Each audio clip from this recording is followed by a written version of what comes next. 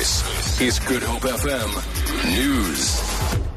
Die Mededingingskommissie ondersoek Transnet oor beweerde buitensporige prysvasstelling en voorkeurbehandeling aan van sy verbruikers by sy hawens. Transnet, wat bykans 3/4 van Afrika se spoornetwerk en die meeste hawens in Suid-Afrika bedryf, sê sy prosesse is almal bo verdenking. Die kommissie sê hy sal ondersoek instel of Transnet die wet op mededinging oortree het. Die kommissie se ondersoek spruit voort uit inligting wat daarop dui dat tariewe van Suid-Afrikaanse hawens baie hoër is as die wêreldgemiddelde.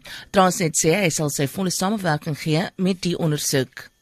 Die kredietgradering agentskap Moody's het die Kaapstadse Metroraad 'n gunstige evaluering gegee vir sy bestuur en begrotingsbeheer in vergelyking met die ander metrorade in die land.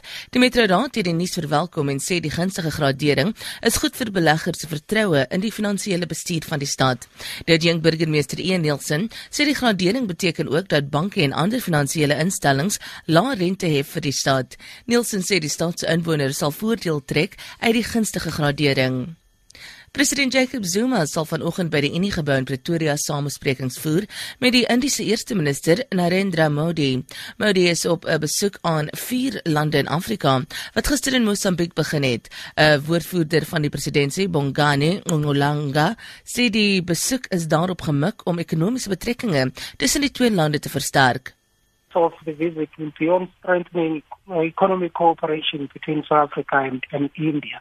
And there are a lot of Indian companies that have invested in South Africa, and there are South African companies that have also invested in India.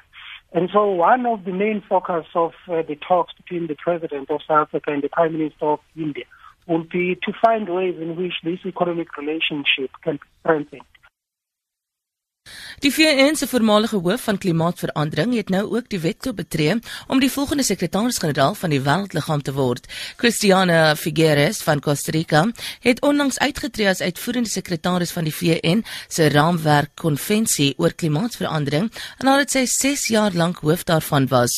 Volgens ons korrespondent in New York, Shaun Bice, word Figueres nou die 6de vroukandidaat vir die amp van VN-baas. Die VN se Veiligheidsraad sal op 21 Julie sy eerste informele stemry hou om die volgende sekretaris-generaal te kies en behoort so teen September of Oktober 'n aanbeveling aan die algemene vergadering te maak vir 'n finale stemming. Die huidige sekretaris-generaal, Ban Ki-moon, se amptetermyn verstryk op 31 Desember.